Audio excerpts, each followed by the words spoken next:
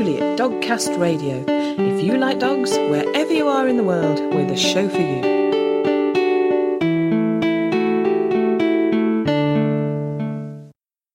Hello and welcome to episode 202 of Dogcast Radio.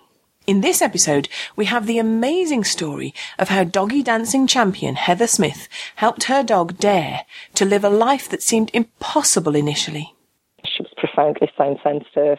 She was very shut down, wouldn't come out of her cage, was absolutely terrified about other dogs. And, you know, a couple of them just didn't know what to make of her because they wanted to play, but, oh my goodness, she was not for playing. We have the Dogcast Radio news, and the good news is that Jenny's recovered from the horrible Freshers flu.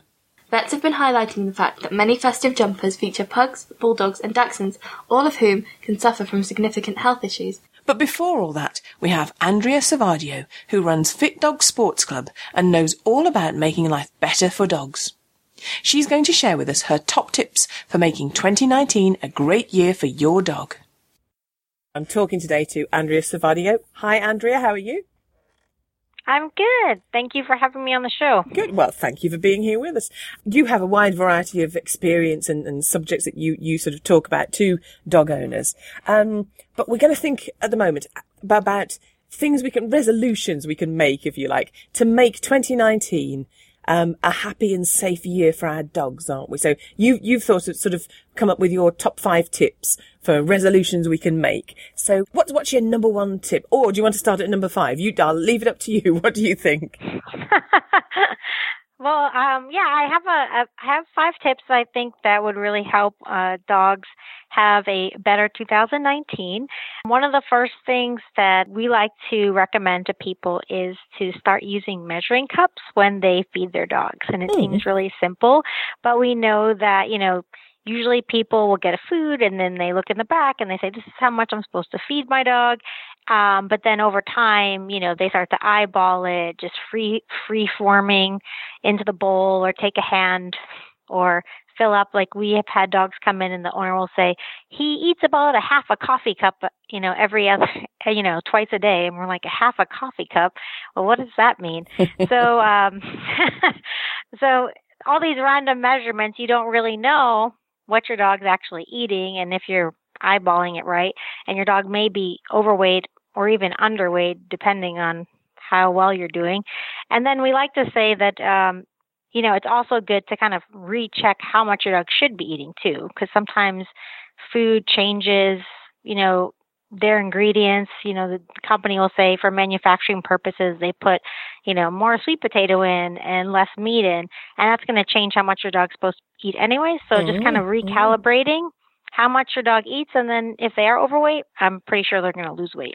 Yes, yeah, absolutely. That's a brilliant tip, actually, because we all know that humans and dogs, this is an obesity problem at the moment. And strangely enough, I was talking to someone during the week and sort of saying to them, is it because we humans often think, if I could just sit here and have food brought to me, you know, that would be the dream. If fish and chips or whatever your thing is could just appear in front of you, that would be the ideal life, wouldn't it? And, you know, dogs aren't really like that. So, but I think we kind of project onto them and go, oh, that must be lovely. And I'll, you know, we equate food with love sometimes, and let's give you lots of food. Then you'll know I love you. But it's not a kindness, is it at all?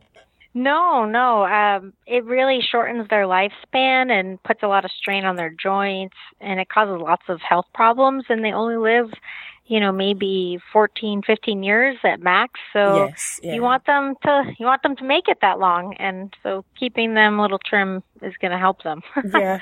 Sadly, it's something I can do for my dogs. I haven't been as successful with myself, but I'm working on that. Yeah, I know. Oh, dear. But that's a really good tip, because as you say, it's not something that, you know, would readily spring to mind necessarily, but it's really good. And I know that, even with a measuring cup, actually, because I've sometimes left our dogs with my mum, and she's wonderful, and she moves in and she looks after them, and she's great. But occasionally we've come back, particularly I had a Labrador, and I've gone, oh gosh, has he put weight on? And I've just said, show me how much you do of the cup, you know. And she showed me. I go, that's more than I said, isn't it? So I've ended up putting tape on the cup and gone, look, it's up to that level for him, that level for, you know, Star, our little Bichon. And so you have to be careful, don't you? You have to know, exactly how much of the cup you use and stick to it. Yeah, definitely. And people like to do the big pours. Sometimes when they drop their dogs off at our boarding facility, they'll say, oh, it's like an overflowing cup.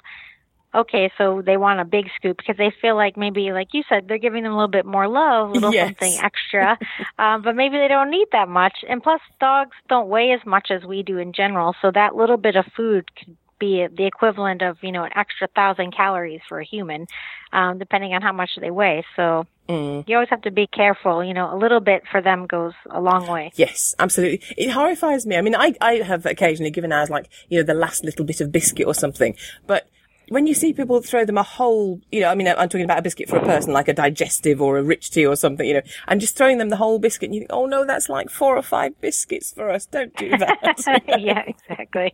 Oh, exactly. So I think, portion control for our animals and for us. I think that's a really good resolution there. Yeah. Okay. Definitely. Yeah, great. So that's your first tip. What other resolutions can we make? So the second one that I have is to, exercise with your dog, kind of make your dog your gym buddy. So, of course, we're talking about losing weight, and everybody wants to lose weight into the new year. You always have excuses why you're not going to go do certain things, but your dog is always ready to go. Most dogs love to exercise and be outside. So kind of using them as your support system to exercise yourself, I think is a good way for both you and your dog to do something fun together and also get more active. So whether you take a longer walk after dinner with your dog or go jogging in the morning or decide, maybe I'll go on hiking like once a week or biking, you can always take your dog with you and they're going to love you so much more for it. And once you see how much they like it, I figure maybe you'll want to keep doing it too. So it'll be good for both of you. Yes. Yeah, absolutely. There's been research, hasn't there? And sort of getting your dog involved in a fitness or exercise regime is really effective, isn't it? Yeah, definitely. I mean, dogs need a lot of exercise, a lot more than what we think, and not just regular exercise like, we have the Fitbits or, step counters, and we're just saying, oh, get your 10,000 steps in. But dogs actually need up to 40 minutes of intense, high physical activity. Mm-hmm. So for us, that would be, like a sprinting class or something. They really need to get all that energy out.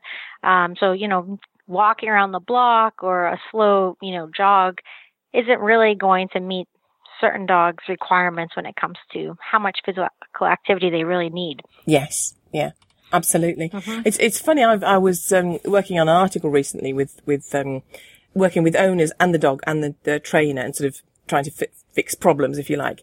And they were doodles, actually labradoodles that we were working with that day. And the trainer was saying, you really have to, it's not going to cut it with these dogs. Just, 15 minutes walk around the block or even, half an hour walk. You're going to have to let them, as you say, get to that point where they're running and they're having fun and they're actually getting the speed and the thrill of the exercise that they need. Yeah, absolutely. And I think a lot of breeds are like that. A lot of popular breeds. People like the sports dogs. Yes. And, but when you get one, you need to take on the responsibility of making sure they're getting the exercise and mental stimulation that they need so they're happier. Yes. They're not destroying your house. Absolutely. Because they're bored. Yeah. Yes. Which they will do. Oh, yeah. Yeah. They'll tell you. Yes. I often think that if you look at your dog and think, oh, they're naughty, what need of theirs aren't you meeting? Because they're not being naughty deliberately. They're just, in some way you're not meeting their needs. Yeah, exactly. Yeah. That sort of leads me into the third tip that I have for New Year's resolution. Yeah. Is that as Fit Dog, we really like to diversify dog schedules because we figure dogs get bored. So if you have a dog walker coming in 5 days a week and, you're going to work certain hours a day and that's your dog's day every day, week after week, they're probably bored. So we like to say, mix up your dog's schedule. So for the new year, I would tell everybody, do something different with your dog during the week. So if you have a dog walker 5 days a week, you can maybe incorporate a hike, like get a local hiker come and take your dog instead one of the days, or sign them up for doggy daycare so they can socialize with other dogs during the day. If you live out in Los Angeles, where Fit Dog is, you could book classes with us and we'll come and take your dog, do something fun. Even if it's one different thing a week, it really does make your dog more stimulated, happier. They're less likely to do just destructive things at the house. And plus, like, some of these activities will take them out of the house a little bit longer than, just a dog walk. So, like you're saying, if their needs aren't met, or, they're kind of bored, or, they're just sitting around the house all day, that's kind of boring for most people too. So you want to get them out and find resources that will kind of change up their schedule just a little bit so that they have, a funner work week while you're working. Yeah, definitely. And, you've mentioned already, they have physical needs. They need to exercise their body, but they do need to exercise their brains, don't they? So you need to find an activity, if you can, that will give them both. Yeah, exactly. Something different. Anything different is going to help them be thinking a little bit better. Whether you can sign them up for a class and you can go to that class, or they have classes that your dog can go to when you're not there. Like I said, hiking is really good for them because there's a lot of stimulation on trails, depending on where you live, of course. And and I think even daycare for some dogs don't like daycare every day, but once a week is nice because they just get to socialize, run around with their friends. And I think it's all good for them. Yes, yeah, absolutely. And that's a nice way of thinking about doggy daycare, that it's a happy thing for them. It's not just, oh gosh, I'm sad my owner's gone to work and I'm left here in daycare. It's a happy time for them, isn't it? Yeah, I think for a lot of dogs it is, and especially if you have a varied schedule. So maybe they're not at daycare every day, maybe they're at daycare every other day, or even just twice a week, but they're doing something else on the other days. Then it all becomes, this is the day I do this, and there's another day that I do that. For some of our dogs, they know which days. We take dogs on hikes and to the beach, and they know which day they're going to do what. The owners tell us, they wake up and they look at me and they say, today is Fit Dog Day. I know it's Fit Dog Day and we're going to Fit Dog. So they get really excited. Yeah. And they're like waiting at the door, like, okay. And so they know what day of the week it is. They know what's going on. They can look forward to stuff too. So. Yeah. And as you say, if, sort of makes life more interesting, keeps them happier. That's a really great tip. I like that. And then one of the other tips that I have is more about grooming. Because I think people see grooming as sort of a hassle, and dogs don't really like grooming a lot of times. Being bathed isn't particularly most dogs' favorite thing. But my New Year's resolution is to just brush your dog every day. And they don't need to have a long coat. They can have a short coat too. It really helps. One, it's soothing for dogs and helps circulation, and then it also helps spread all their natural oils around, so they can have better skin, better fur. They're not as dried out, and it's good bonding too for you and your dog. Like if the dog enjoys it, it's really nice for them. And if your dog does have a long coat, it's just going to help prevent mats. So it's just going to keep the coat a lot nicer. But I always say, try to incorporate some sort of grooming with your dog daily, like us. You wake up, you brush your teeth, wash your face, or shower. We have a routine. Your dog should have a little bit of a grooming routine too. Yeah, definitely. And and as you say, it can become a really nice quality time where your dog, is the center of your attention, and you're actually focusing on the dog. And that's really important, isn't it? It's not just sort of, oh, you're here in the corner, you sit there quietly, I'm on my phone. You are actually giving the dog quality attention then, aren't you? Yes, of course. And they know that too. Like, you're taking care of me, you're paying attention to me. They can feel that, and that's just going to make your relationship with them stronger. Yeah.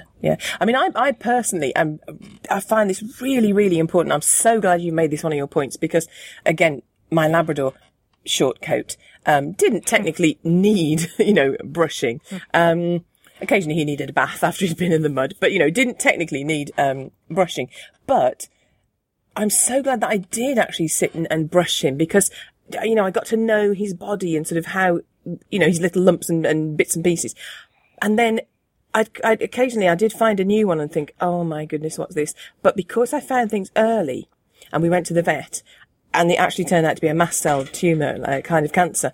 But because I was aware of it and I was on top of it, doing the grooming that he didn't, technically need, we found it nice and early and it was taken off. And that was not, he lived through, he had cancer 5 times. He lived through it. That was not what took him.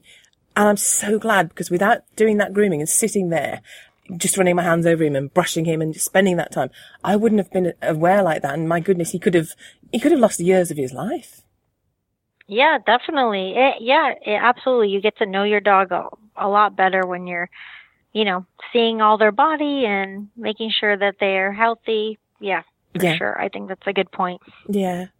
Yes, definitely. That I really like that. I like all of your points, but I really like that one. That's, if you only make one resolution, make it that one, I would say.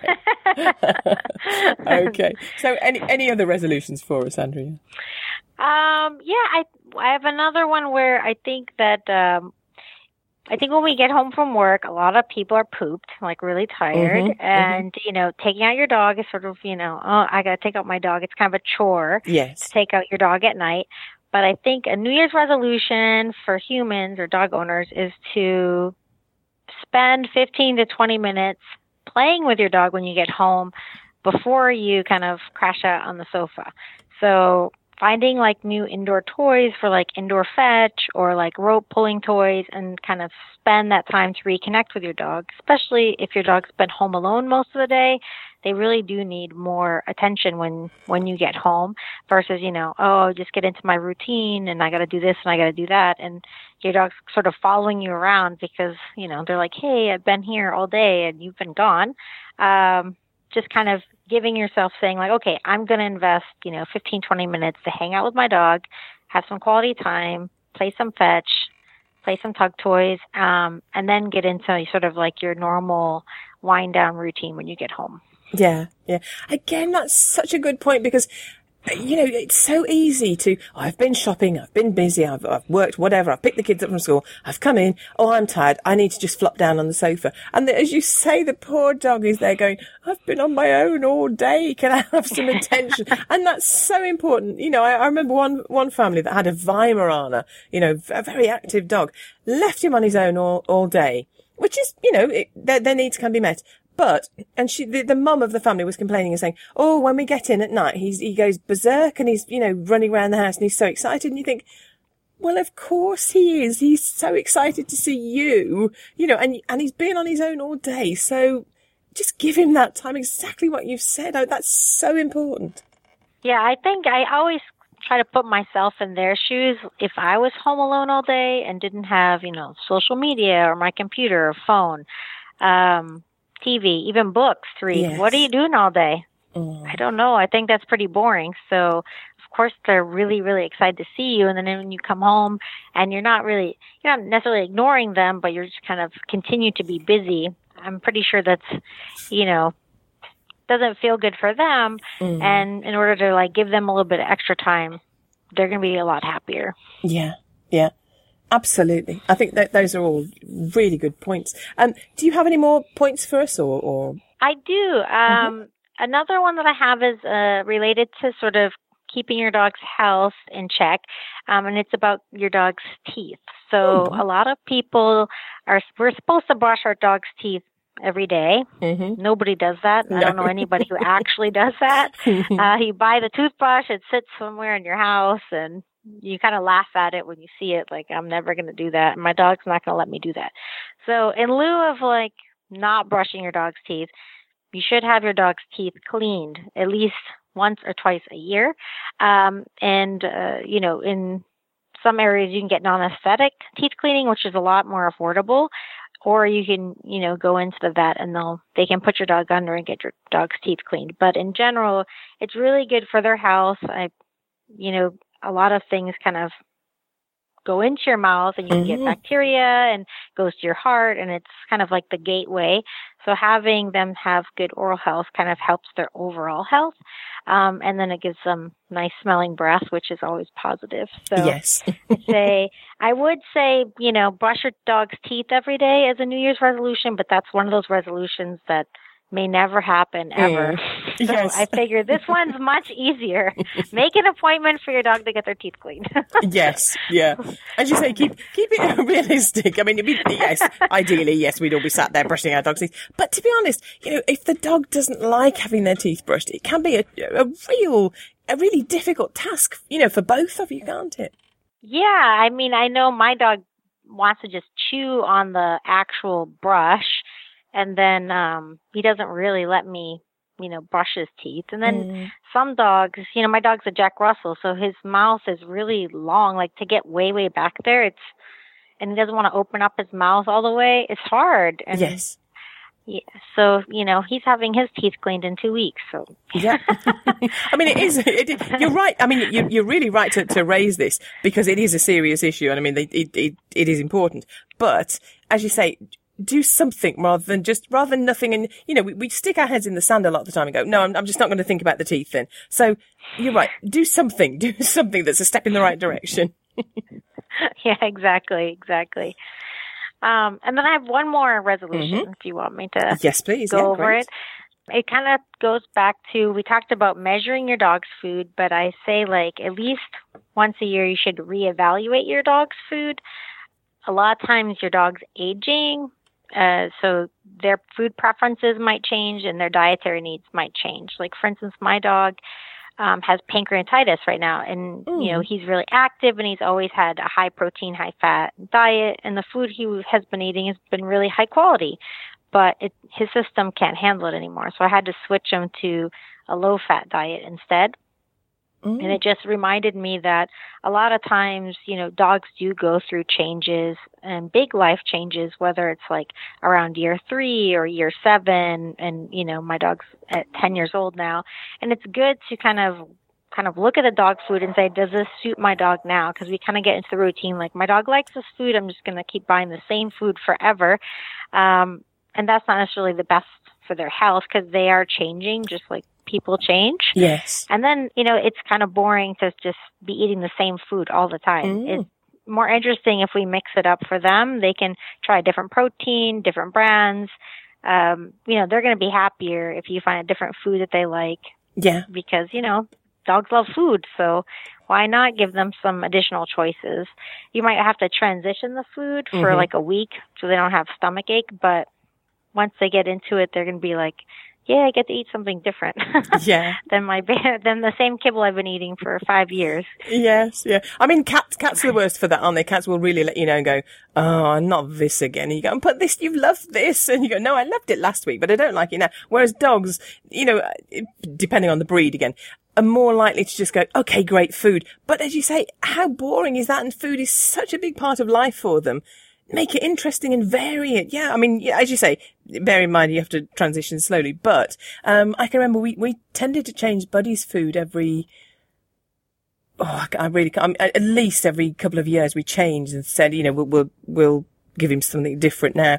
To kind of, because there's so much, it's a minefield, isn't it, what food you choose for your dog. But we thought, okay, we'll try not to do too much damage with any one food. You know what I mean? And we'll sort of vary it. We'll change that. And also, as you say, they change, from puppy to, being in their peak to getting older and getting joint problems and things. So you do need to. That's a really good point. At this time of year when we sort of review life and take stock of things, have a look at your dog's diet, and do you need to change it? Do you need to vary it? And how do you need to do that? Another really good point.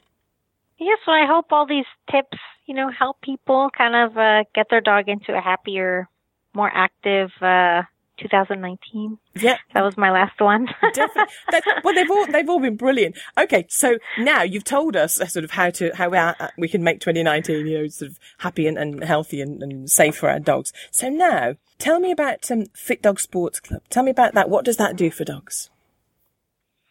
So we're a dog care company located in Los Angeles, California, and we have a lot of things that we do for dogs. We recently launched a business line and a website app that allows people to book recreational gym classes for their dogs during the day while they're working or away, kind of like dog walking, but way better. So we'll go to your house, pick up your dog, and we can bring them to a class like Fun and Fit Agility or Cardio Tricks. We can take them out to the beach, bring them on hikes.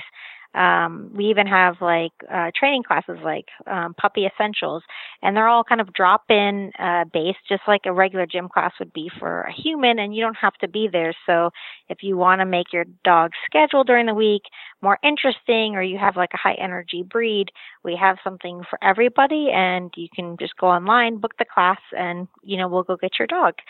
And we came up with this idea because we have a doggy daycare and boarding facility, and we saw that some of the dogs who are really smart and active needed more than daycare. They needed more than the same thing every day. And we decided, why can't we do that for them? We can figure out how to connect them with classes during the day while their owner is busy. And so that's what we did. And so that's our whole goal of Fit Dog, is to keep the dogs mentally engaged and physically active.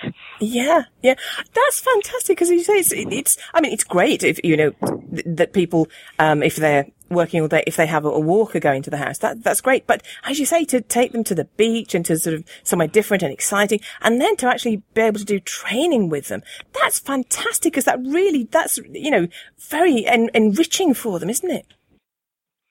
It is. It's life-changing. For some of them, the owners have said that their dog's a different person. Like, they act completely different. Any kind of behavioral issues that they had at the house where their dog was being destructive or excessive barking are now gone. Because the dog their needs are being met. They're happier.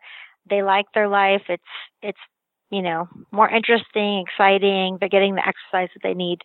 And I think owners see it, and you can tell from the dogs that they're really happy. Yeah. So that makes us happy. Yeah. You're going to have to spread this. You're going to have to franchise it or do something, and you have to get all the dogs in America, as happy as the Fit Dog dogs are, aren't you? Yes. Yeah, I would love that. I would love all the dogs to be as happy as the Fit Dogs. Yeah. I think it sounds a really great system, and it would be lovely if we could, have every dog that, rather than just being at home, on their own, if they could have that kind of enrichment, that really is fantastic. I do, as I say, you do think of so many dogs, and it's not a judgmental thing. It's how life is now. We're all busy. We have to work, and I imagine there's a lot of dogs that, for whom life is quite boring, and they're alone a lot, and it's not really ideal for the dog. So that kind of service is fantastic. Well done. Oh, thank you. Yeah, we hoping we're making a difference. So yeah. And tell me about your dogs, your own dogs. So I have one dog. He's a Jack Russell Terrier. His name is Brecken. After Breckenridge, Colorado. And he's very active, crazy dog. And so that's why we kind of invented Fit Dog for him, really. Yeah. Because we didn't know what to do with him during the day. He was like just pulling up the rugs and eating through walls. And I said, what is this dog? He's crazy. So yeah, he goes to about 5-6 classes a week, and he's 10, and he still is that active. And sometimes even after going to all those classes, he still has energy at night and is staring at me like, what are we gonna do? I'm like, you just went on a 6-mile hike. You've been in the office all day with me, but you still have more energy. I'm like, aren't you old? No, nobody's told him that. Nobody has told him that. He's not gonna get old. No. So yeah, and I have a cat too, and she's very different, of course. Yes, so different. Yeah. But do they get on well? Yes, yeah. Excellent. They get along, so But he's a fun little guy. Yeah.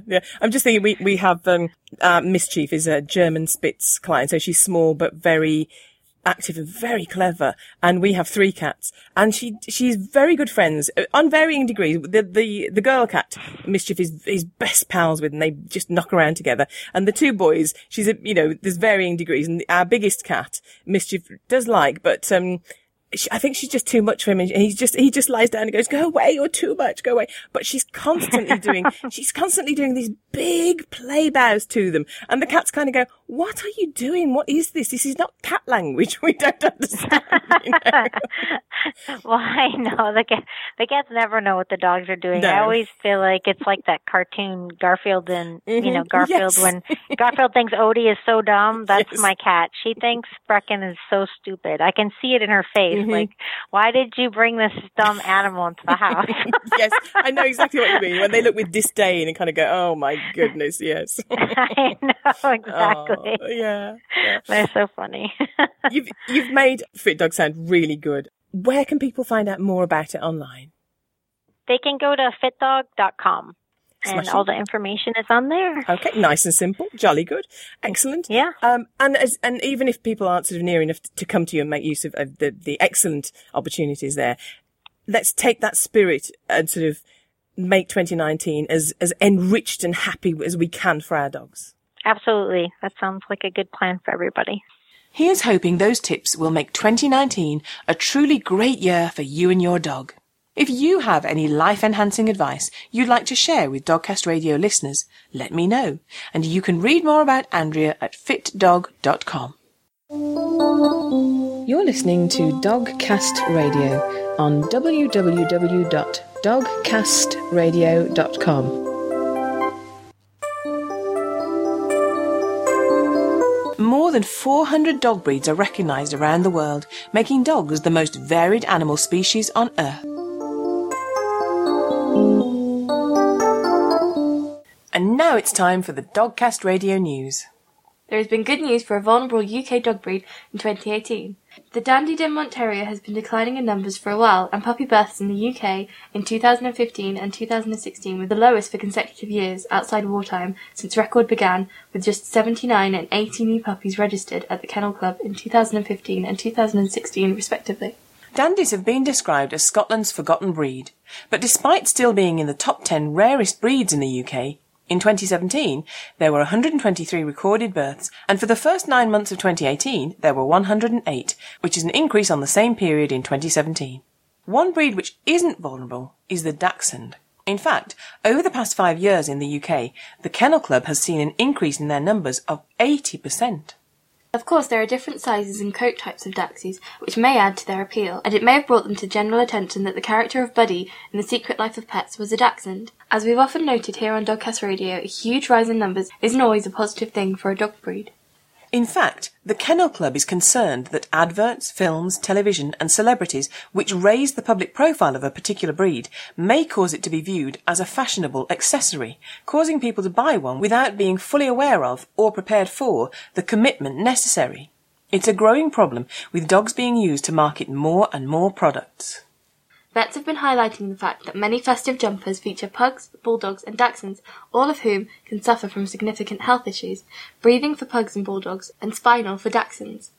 Dr. Daniela dos Santos of the British Veterinary Association said, "Jumpers featuring pugs, dachshunds and similar breeds look cute, but their extreme features cause these dogs extreme health issues. Putting them on Christmas jumpers could lead to an increased demand for the dogs." Christmas is a happy time of year, but for those of us who've lost a dog, it's difficult to make merry. And research confirms what we dog owners already know, in that losing a dog can be as hard as losing a human family member. The huge emotional loss is compounded by the fact that there are socially acceptable long-standing traditions to help us deal with human death, whereas pet loss can be underestimated or dismissed by those who don't empathise with it. If you're dealing with the aftermath of losing your dog, there are several interviews in past Dogcast Radio episodes offering help and advice, and we hope that the knowledge that you are not alone in mourning a beloved four-legged friend will bring you some comfort. It's more unusual, but sometimes a dog has to cope with the loss of their person. George H.W. Bush, who was the 41st President of the United States, died last month, leaving his assistance dog, Labrador Sully, among his mourners. 2-year-old Sully will now work as a service dog, assisting with therapy for wounded soldiers. You can check out his Instagram account under the name of Sully H.W. Bush. We all want to believe we'll see the dogs we've loved and lost again one day. Hence the popularity of Rainbow Bridge. And now, a new law in the state of New York allows dogs and their humans to be buried alongside each other. The law covers a whole range of pets, not just dogs, and is a huge breakthrough in recognising the strength and depth of the human-animal bond. Now, do you have trouble sleeping? I do. I know you do. Well, why did you ask? It was a rhetorical question. You speak rhetorican. Oh, it sounded English to me. Anyway, if you do have problems sleeping, particularly if you're a woman... I am! Stop it! Oh. Research shows that women sleep better with a dog beside them than a human. Animal behaviourists from Canisius College in Buffalo, New York, studied the effect on sleep of sharing a bed with a dog, cat, or a human. Compared with human bed partners, dogs who slept in the owner's bed were perceived to disturb sleep less and were associated with stronger feelings of comfort and security. But cats and human bedfellows were equally disruptive. I think some people in New Zealand might have been having trouble sleeping due to an Auckland dog who not only escaped his garden and then accessed neighbours' houses, but was observed doing a poo on their pillows. Bichon-Frise Shih Tzu cross, Jack, had been carrying out this alarming behaviour for about 2 years. Now Jack's owner, Rick Didham, has found the hole in the fence through which the dog was escaping, blocked it up and confessed all, where else but on social media. Rick's even offered to replace any damaged pillows. We're all in favour of kind, reward-based training, and apparently so is Rick, because should Jack manage to escape again and take to his old dirty way, Rick advises his neighbours to be kind to Jack if he is caught in the act.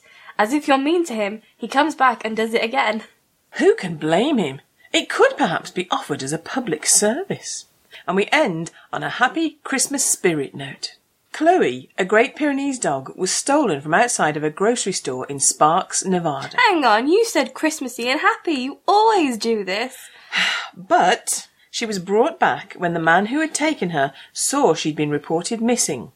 Turns out he'd taken her assuming she'd been abandoned and was only looking out for her welfare. Oh, that was kind, if a little misguided. I'm glad Chloe's home, and I hope she and every dog has a wonderful, safe, happy Christmas. Research has revealed that older dog owners remain much more active than their dogless counterparts, raising the question of whether dog ownership could be prescribed by doctors for seniors. Heather Smith and her dogs have danced their way to success, competing at Crufts on a regular basis. I've seen her in action, and it's a wonderful thing to see Heather and her dogs in such a joyful harmony. But when she took on rescue dog Dare, joy didn't seem to be on the agenda. Hi Heather, how are you? I'm great, thank you. Good, good. And I know we're going to talk about one of your dogs, but you've got all your dogs with you, haven't you, today? I've got all 5 of my dogs with me. Lovely. Age range from over 13 to just turned 3. Wow, yeah. I bet they're a fun bunch. Oh my goodness, yes. They keep me going every day. I don't know what my life would be like without them. Yeah. That's the thing, isn't it? I mean, it's a big decision to get a dog. But once you've made that decision, you've thought it all through and you think, yep, I can do this, and you get the dog. And then the dread is, how can I live without one? Yes, indeed. I mean, that's one of the advantages of having many dogs. Yes. You know, they buffer the loss when you lose one. I think you still feel it as intensely and as painfully, but you have others to hug you through. Yes, yeah, exactly. I mean, it's an odd thing, isn't it? Because just like with people, you can't replace them.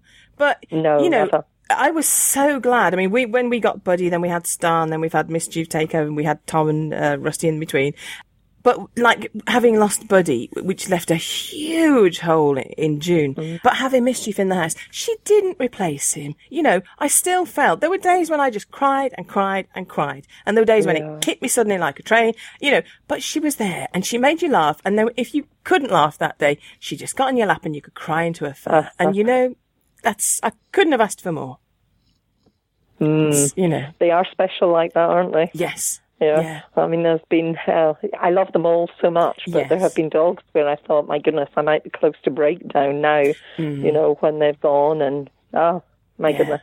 Yeah. It still makes me emotional. I lost, Bonnie was the last one I lost, which is just over 2 years ago, and, you know, every time I see a picture on Facebook Memories, and floods of tears 2 years later. Yeah. It's really bittersweet, isn't it, when you see the Facebook Memories? It is. Yeah. Some days they're full of laughter and nice memories, and other days they just hit you in the stomach. Yeah.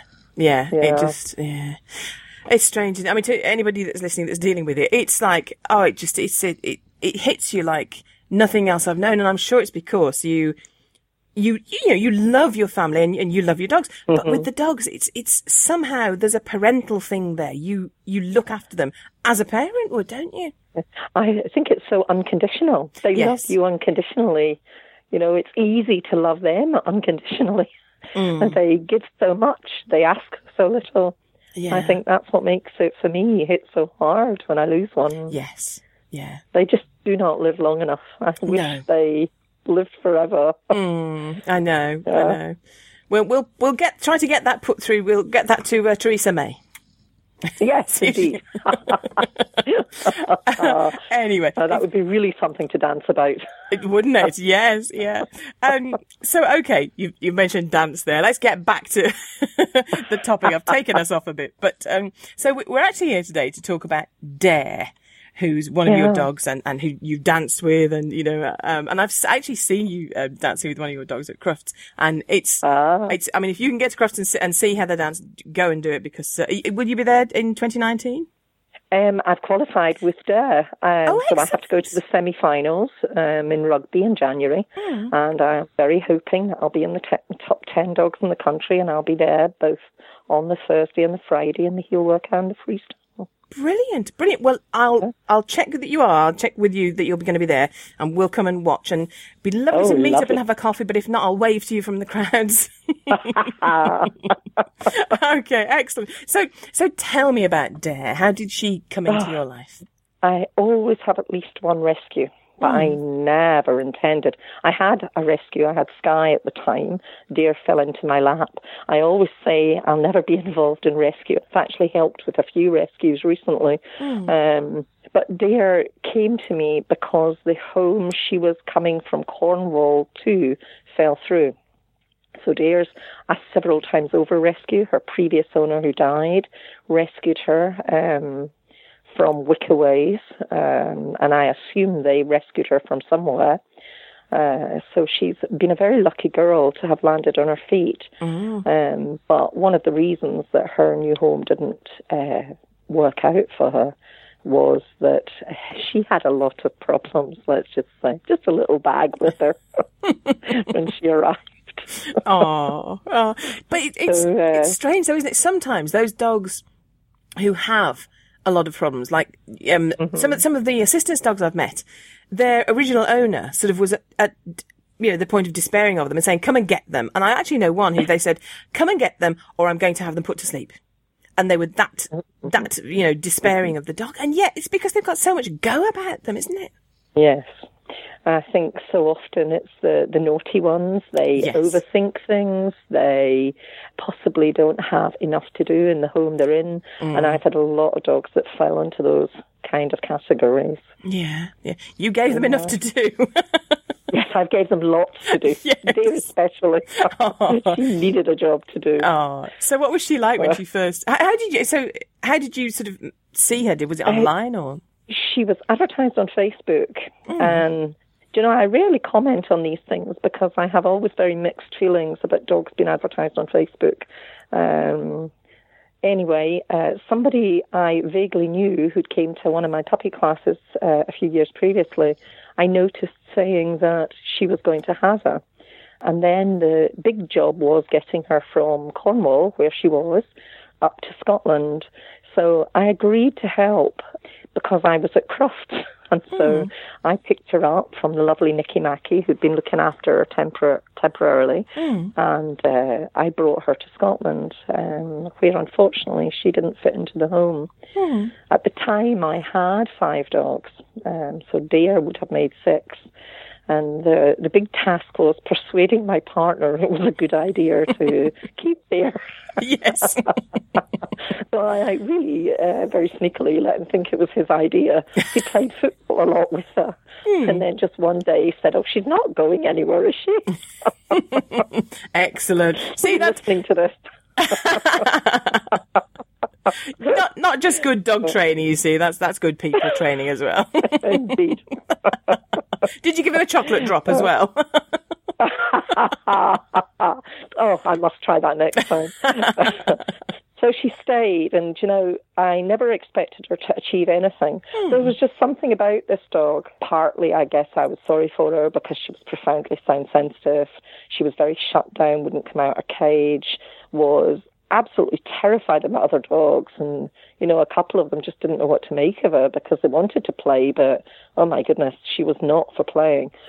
So I knew she'd be a lot of work, and I used to say to people, oh, she's my behavioural work in progress, but look what she's achieved. Yeah. So I mean, how did you, because you are a dog trainer, aren't you? Yes, I am. Yeah. So how, because I always think it's easier to advise somebody else. Sometimes, it's easier to advise somebody else because a lot of dog training is like, obviously someone like you needs to see the dog, assess them, see what the problem is, come up with the, the regime, the training regime. But then it's the really hard thing, I think, is that grinding day in, day out, putting that regime into practice and making sure that every time you give the command or give the reward or get in the car or whatever it is, that every single time, that consistency is difficult, isn't it? So what's it like working with your own dog? In Dare's case, it was highly challenging, I have to say. And there were days where I couldn't have any consistency. A lot of it became a negotiation between both of us. So there was no way on certain days, like, for example, if she was very scared of the wind, she didn't like the wind in the trees in our local woods. She was really scared. So if I managed to get her into my van, which, the problem was often getting her out of the house and into the van. Wow. But if I managed to get her into the van and it was very windy, she often wouldn't come out. So on that day, there could be no walk. There could be no exercise. And I felt this dog needed to exercise. Her body was very tense. Yeah. She just needed to run. She needed to build a bit of confidence, and there's nothing more confidence built for a dog than running and enjoying it. But there were days where there was no consistency. There were days where I sat outside. She had a cage in the house, which she would shoot in if she heard the aeroplanes, because I live near an airport. Yeah. So she would shoot in there if she was scared of the aeroplanes. And there were days where I would sit outside with roast beef or something hugely palatable and just trying to persuade her to slowly come to the door. So I think consistency, yes, but it was a lot on her terms. Yes. So it was like a negotiation between both of us. Yeah. My goodness, that really is extreme, isn't it? She really was shut down and terrified. Yeah. Very shut down, and also, and it's a huge issue in a lot of collie-type dogs in particular, but not solely. She was very sound sensitive. And again, that's a really difficult issue to deal with, and I deal with it not just with my own dogs, because obviously I've got bearded collies, and they do have sound sensitivity issues, or a lot of them do, but obviously with clients' dogs. So I deal with it a lot, and it's always a case of how do you teach the dog to cope, not how do you cure. And for Dare, it was so profound, and when I started drawing up lists of what it was she was scared of, they started to scare me because there were so many things on them. And I thought, where am I going to start? When you can be scared of everything from the wind in the trees to, airplanes going overhead and obviously fireworks and so forth. The list was ginormous. Yes, my goodness. So how do you start to tackle that? Because, you sort of told, give them more space or associate it with here's roast chicken, oh, look, there's the wind blowing, But, is it kind of that again and again, or how did you tackle it? I found, particularly with the sound sensitivity issue, the roast chicken, the roast beef just were useless because she was too stressed to eat. And also she was too stressed to play, and she would slightly freeze. So I found all of those methods not useful. And one of the methods I discuss in the book is using aromatherapy to counter condition fear. And that was, I think, alongside using L-tryptophan, it's an amino acid and it's very natural, but it was suggested by my vet. I think that supported her, and using the aromatherapy to counter condition actually helped her to cope in the situations. It almost scaffolded good behaviour. So it helped her cope in the situations where she was scared. Yeah. Wow. So when you say like aromatherapy, you had, I'm just going to say the smell. You had the smell with you kind of thing, or you sort of used it in the house to relax. How do you... How long would you like to talk about it? I could talk about this for hours. Yeah. Because I've always been interested in natural therapies, not only for my dogs, but also for myself. But for myself, I have some negative associations with certain scents that are considered calming. For example, lavender, which I associate heavily with the death of my grandmother, so I wouldn't find that calming at all. Yeah. So what I did with her was I used my obedience scent cloth, and to cut a very long story short, I had a routine that went on for a considerable period of time where I used scent cloth uncontaminated by any scent other than several different oils. And over a period of time, I allowed Dare to choose the oil we were going to use. Wow. So then I used that oil initially in situations where I could positively associate the oil even more than her choice. So we played football, we went to the beach, she liked to swim, so it was on her bandana or on her collar. And then she was an old hippie, by the way, because she chose patchouli, so she was constantly smelling, and people would comment on the smell of my dog. However, the big step for me was actually knowing how much she loved the scent, knowing how much it was positively imbued in all the work we put into it, and then taking it to the scary places. Yeah. It's fascinating. I am so convinced it helped her. Yeah. I mean, you have mentioned there that you've written a book about your experiences with Dare, and we will put the link on in the show notes with that. We'll mention all that at the end, all the links that people can find out more. Because I mean, as you say, we could sit and talk about this. You know, I mean, I've got to cook tea at some time, or I've got to at least sort of tell my husband cook tea now. One of the two. But yes, there will be a cut-off point. But I mean, it really, that's just fascinating. So I mean, no wonder that you didn't expect, you know, you had no great expectations for Dare, because for her, I mean, it's a great expectation just to say, let's help this dog live a normal, happy life, isn't it? Wow. What I quickly realised about Dare was, if I could make things positive, she found even a second and third repetition of that experience quite straightforward. So if I could make things pleasant, when we returned to that environment or situation, she was so much more able to cope. You know, I guess dogs are quicker to learn in so many more respects than humans. So I'd been taking her to Heel Works music shows along with my other dogs, basically just because I didn't want to leave her at home. And I used it very much as places where I could train her, you know, around banging entrance doors and so forth. And obviously she could meet people and other dogs. And so I decided to take her in the ring because there were speakers, and I'd had her visit in a few shows where speakers had been an issue, but I was starting to see that she could cope with speakers very quickly, even with the horrible feedback that particularly you get at, say, outdoor obedience type shows. So I thought, I'll take her into the ring, and all I expected was play. And actually, I realised that come the end of the music, when I was expected to leave the ring, that Dare actually didn't want to leave the ring with me. She wanted to stay, much to the laughter of the audience. Oh, bless. So, you know, on reflection on that, I thought, this dog likes being in the ring. She likes to play. She likes to do tricks, and tricks are very confidence building. I think I can do a few simple routines. So at no point were my expectations this dog's going to crufts. They were like tiny steps at a time. Let's do a little routine. Let's see how it goes.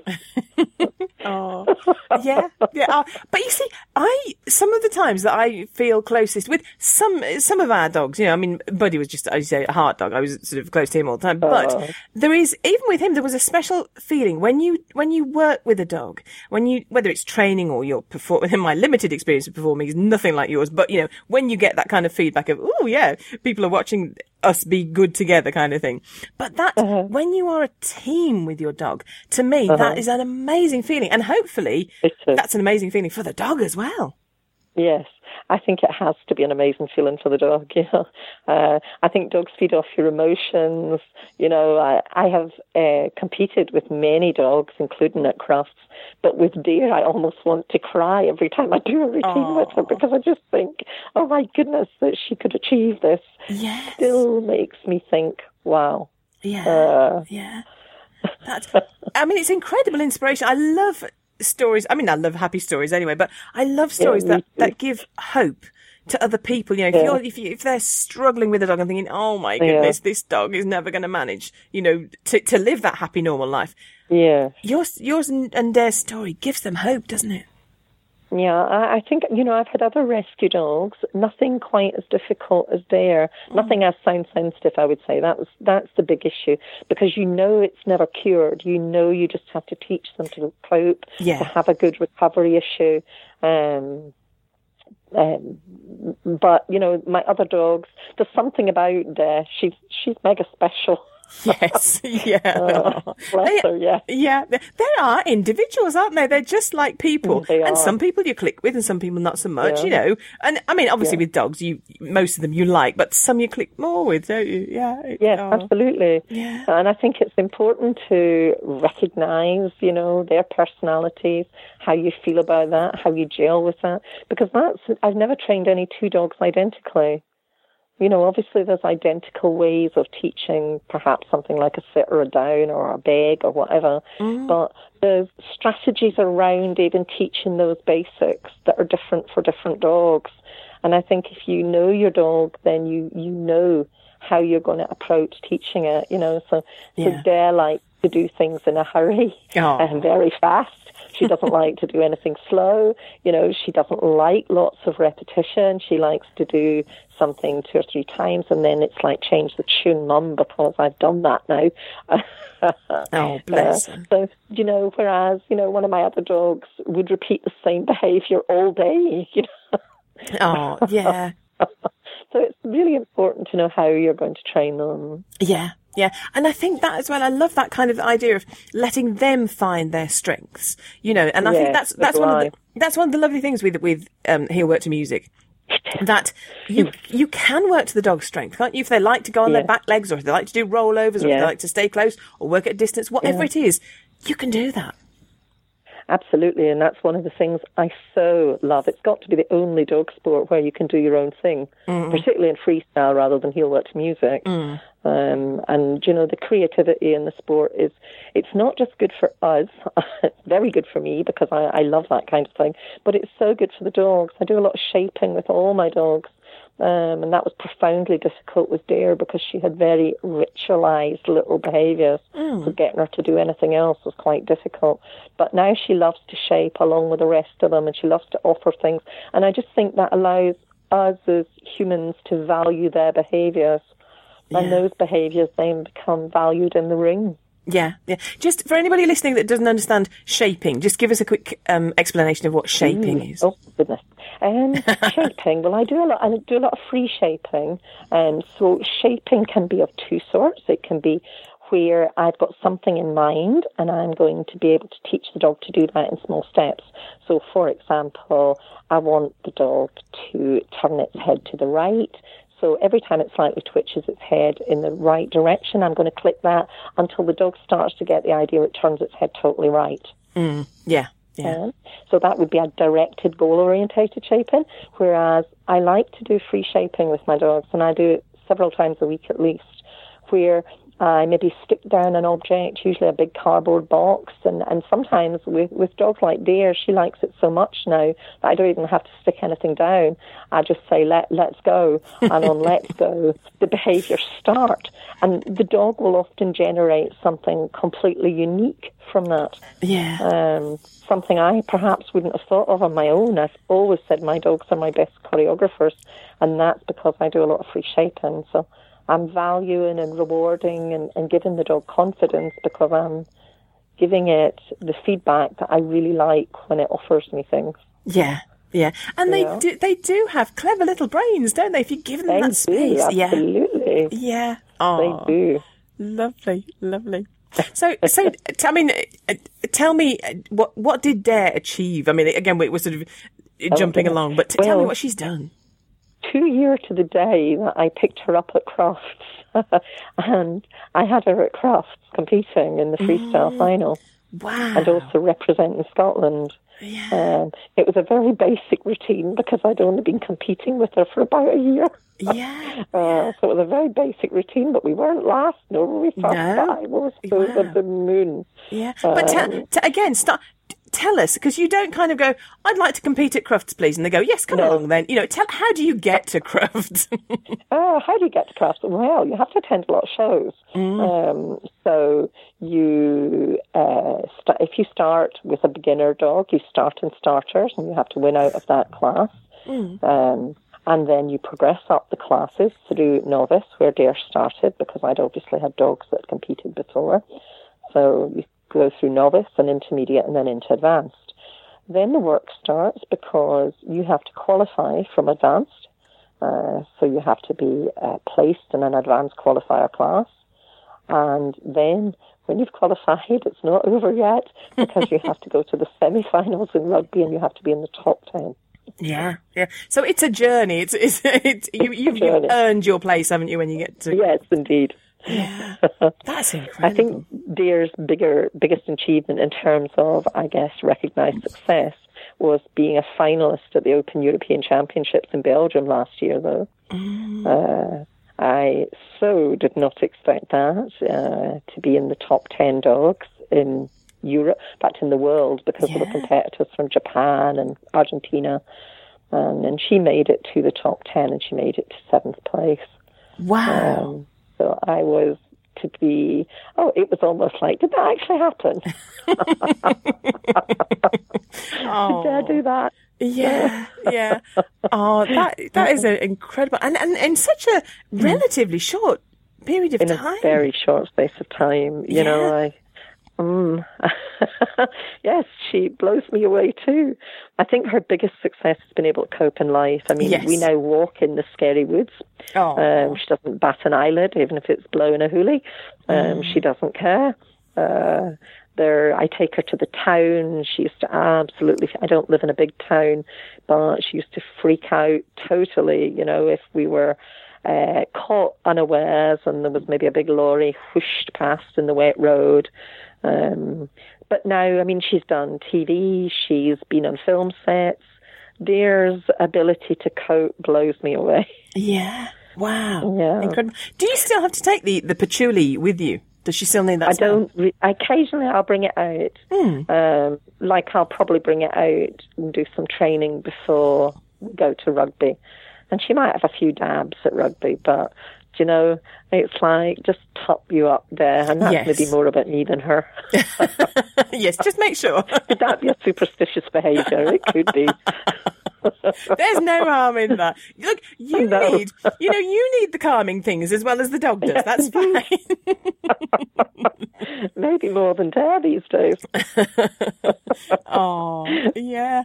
So, I mean, it really is a story, it's such a happy story, isn't it? That from a beginning like that, where you'd think, this dog is just, is it ever even going to be happy that she's done that much? That's incredible. Yeah. Well done. Well done. And so, I mean, you are dancing with not right now, I don't mean that, but you are competing, and do you dance with all of them, or do they choose their own? I dance with all of them. My little Bichon hasn't done so much dancing recently because she's done a few films and adverts and things, so she's been busy. So really, I think life has to be a work-life balance, you know. So they love to do training, but there's times where I think, God, be a dog. Let's go run on the beach, or let's go, exploring through the woods, or let's do something else. So I think to ask her to work, if you like, 'cause I guess it is work, and then actually do more training wouldn't really be fair. So I haven't done so much with her of late, but I plan to do more because I'm considering competing with her abroad next year. And, my 8-year-old, I'm going to do some obedience with because she's getting older. So not old. She doesn't think she's old. She thinks she's 2. She's mad. Yes. So I think we'll probably do some obedience, but keep the dancing going as well. Yeah. And then there's my youngster, and I've started a new sport with her that Dear joins in. We've started doing a bit of disc dogs. Quite new in the UK, but Yes. I've seen it when I've been abroad teaching and judging. So I've been enjoying it. It's always good to learn something new. A bit like my dogs, I like to learn something new. So we're enjoying doing that. Yeah. Oh, brilliant. Yeah, because disc dogs, we saw it quite a few years ago, and you thought, oh yeah, this is going to be good, and then it all stopped, and sort of you couldn't find anywhere to do disc dogs, and then it seems to be having another go now. Yes, yeah. Well, there's the UK Disc Dog Association now. So the lady that runs that's based in Leamington Spa, Ruby Welsford, and there's a website. And it is a lot of fun. It's very accessible because it's several sports rolled into one. Recently they had the first Scottish competition, and I'm planning to have another one next year. But there's things like toss and fetch, which is basically what it says in the box. Yeah. You know, throw a disc, dog fetches it.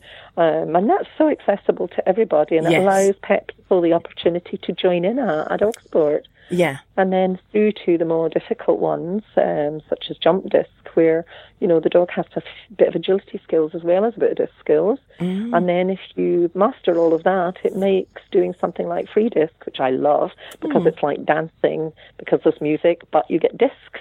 And that's a little bit more skilled, but it's still very accessible. Yeah. And again, I imagine creative, and you can make it a bit your own, can't you? Yes. Absolutely. Yeah, excellent. Do you know, Ruby Welsford is on my, I made Facebook friends with her recently, so I'm making notes, Heather. I'm picking your brains again. Oh, there's another interview. Indeed. Yeah, definitely. Thank you for that. Thank you. I mean, so what's next for you? What are you planning now? More of the same, or what's 2019 looking like for you? Well, 2019 is looking like more disc dog and another Scottish competition, probably in July. And it's hopefully looking like Crufts. Fingers crossed, yeah. Yeah, and I'm looking forward to competing abroad. I haven't quite decided where. Where do I go to the European Championships in Italy? It is in Rome, but it's a long way to drive. Yes. Or do I do some competitions nearer? And, oh my goodness, and then I dare say there might be more film and TV. We were on the set of both The Outlaw King recently and Outlander. Because there's quite a lot of filming done in Scotland. Oh, excellent. I've read all of those, and I'm watching the TV series, and I'm loving it. And yes. Brilliant. So which dog was in that, in Outlander? Well, they were all on set, so apart, not the Bichon, no, she didn't do that. Dear was asked to do Outlander, that must have been over a year ago. And I honestly said to the agent, I know you like the look of her, however, I don't know what she'll be like on set. Turned out she was amazing. Oh, bless her. Of course. Not worried at all by, sets being built and scaffolding rattling around on cobblestones in the streets of Edinburgh. Wow. My little dog's actually had quite a big part in a BBC film. So she did Mystique number 5. Oh, wow. And, she had quite a lot of things to learn because, she had to take a wig off her head, tug on the wig. She ran away with it upstairs. She had quite a big role in that. Yeah. Whereas the beardies just get to be dressing. Window dressing. Yeah. Now, I have to ask you, you don't have to name names, but, dog trainers always say that the other end of the lead is the most difficult, working with the people. The dogs are okay usually, but working with the people can be a challenge.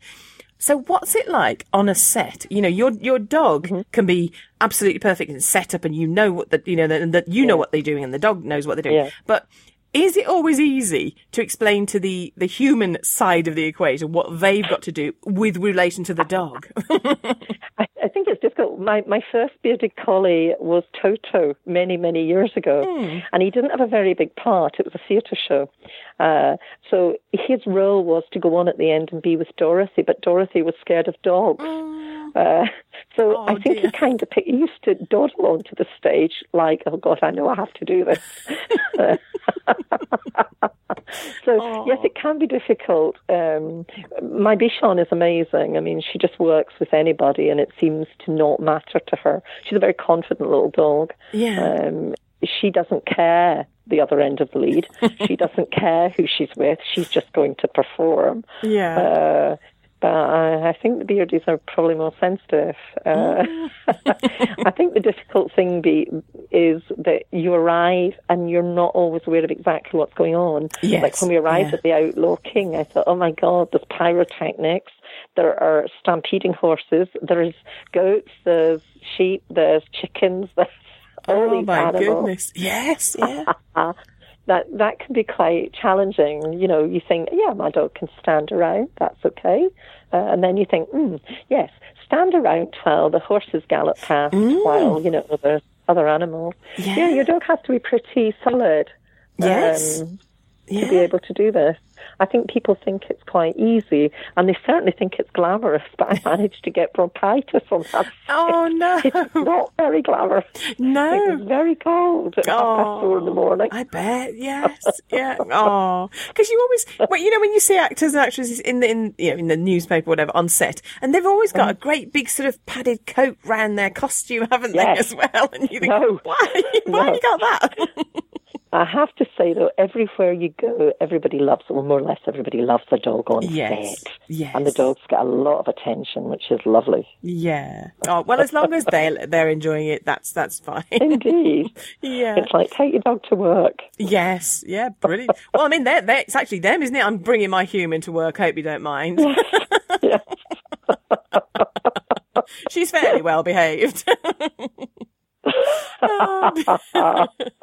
Oh, lovely. It has been really lovely talking to you today, Heather. It's been brilliant. Thank you. Is there anything, you know, either about Dare or in general, that we haven't had time to cover that you'd like to say? I would just like to say never give up on rescues. You know, there are so many. You know, I recently helped rehome one again to a Heelwit Music home who had been waiting for his home for almost 6 months. He had quite a difficult history, and he's now settling in so well, and he's done a few demos. And this is his fourth home. It's his forever fourth home. Yes. You know, so just never give up on a rescue. Yeah. They can give you so much more. Yeah. They just know what hardship is. Yeah. And they appreciate all the love you can give them. Oh, lovely. Lovely. For people who want to find out more, who want to buy the book, let's be clear. First of all, where do they buy the book? Where do they buy the story of Dare's, you know, Dare's life so far? Yeah, it's on Amazon. Okay. Or through my website. Great. You'll get a link to Amazon. So, yes, please buy Dare's book. Okay. And what's your website? It's www.trainyourdogswithheathersmith.com. Smashing. Okay. We'll put the links to that. And people can sort of follow you on Facebook and are you on Twitter? Yes, indeed. Yeah. On Facebook, yes. Yeah. Yeah. And we're friends on Facebook, and the pictures of your dogs are lovely, and your little Bichon's so sweet. She's gorgeous. Well, I mean, all your dogs are lovely, but we had a Bichon. So, you know, you're drawn to, yeah, my daughter, she was 10 and she was desperate for her own dog. And she fell in love at Crufts. She fell in love with the Papillons. And we said, you know, they seem quite delicate. And at the time we wanted a great Swiss Mountain Dog at some point. And we said, I don't think the two are going to go together too well. So we had another think. And we came up with a Bichon Frise because they're a little bit more, substantial, aren't they? Yeah, and so she had this Bichon Frise. Oh, and she was lovely. So cheerful and, you know, bring it on and confident and just lovely. Yeah. They are amazing little dogs, so full of confidence. Yes. So clever. Yes. Not for nothing, they preceded poodles as circus dogs. Yes, yeah. and yet, people look at them and think they're sort of, you know, they're what I call it, you know, an armpit dog. You can just pick them up, stuff them under your arm, and they're not, you know, you think, no, they're physically active, they're mentally active, they're not sort of an accessory. Oh gosh, mine certainly isn't. No. She'd be horrified. Well, they can keep up. You know, we had two Labradors alongside Star, and she could keep up with both of them easily. You know, it was Mine keeps up with the beer days. In fact, she leads them a merry dance. Yeah, I can imagine. Oh, no, they're smashing. Thank you ever so much. And thank you. The best of luck to you and Dare and all your dogs. Oh, thank you very much. If that's inspired you to have a dance with your dog, or to try out Disc Dog, or do any training or activity, and I hope it has, you can pick up some advice at trainyourdogswithheathersmith.com. And we also have the link to Heather's book, Dare's Diary, From Rescue Dog to Crufts and Beyond. Doggy dancing, canine freestyle, can be a great way to get more exercise for you and your dog and build the bond between you. Why not dance with your dog? That's almost it from us for 2018. Just to say that we look forward to sharing more of anything and everything dog-related with you in 2019. If there's a subject you'd like us to cover, or a problem you'd like us to get expert help with, or a happy story of you and your dog you'd like to celebrate with us, we'd love to hear from you. But for now, that's all. So until next year, look after yourselves and your dogs. Thanks for listening to Dogcast Radio, available from www.dogcastradio.com. That's DOGCAST radio.com. If you'd like to get in touch with us, and wherever you are in the world, we'd love to hear from you. You can do so in a variety of ways. You can contact us on Skype with the ident Dogcast Radio. That's all one word, Dogcast Radio. By email, you can contact me on julie@dogcastradio.com. When contacting us by email, if you have the facilities, please record your questions or comments and send them to us as an audio file. That way we can include them directly in our programme. We can accept most formats, for example WAV, MP3. All these methods of contacting us can be found on our website, which is www.dogcastradio.com. And as ever, the final word goes to Jenny. What do sheepdogs say to sheep at Christmas? Merry Christmas to you!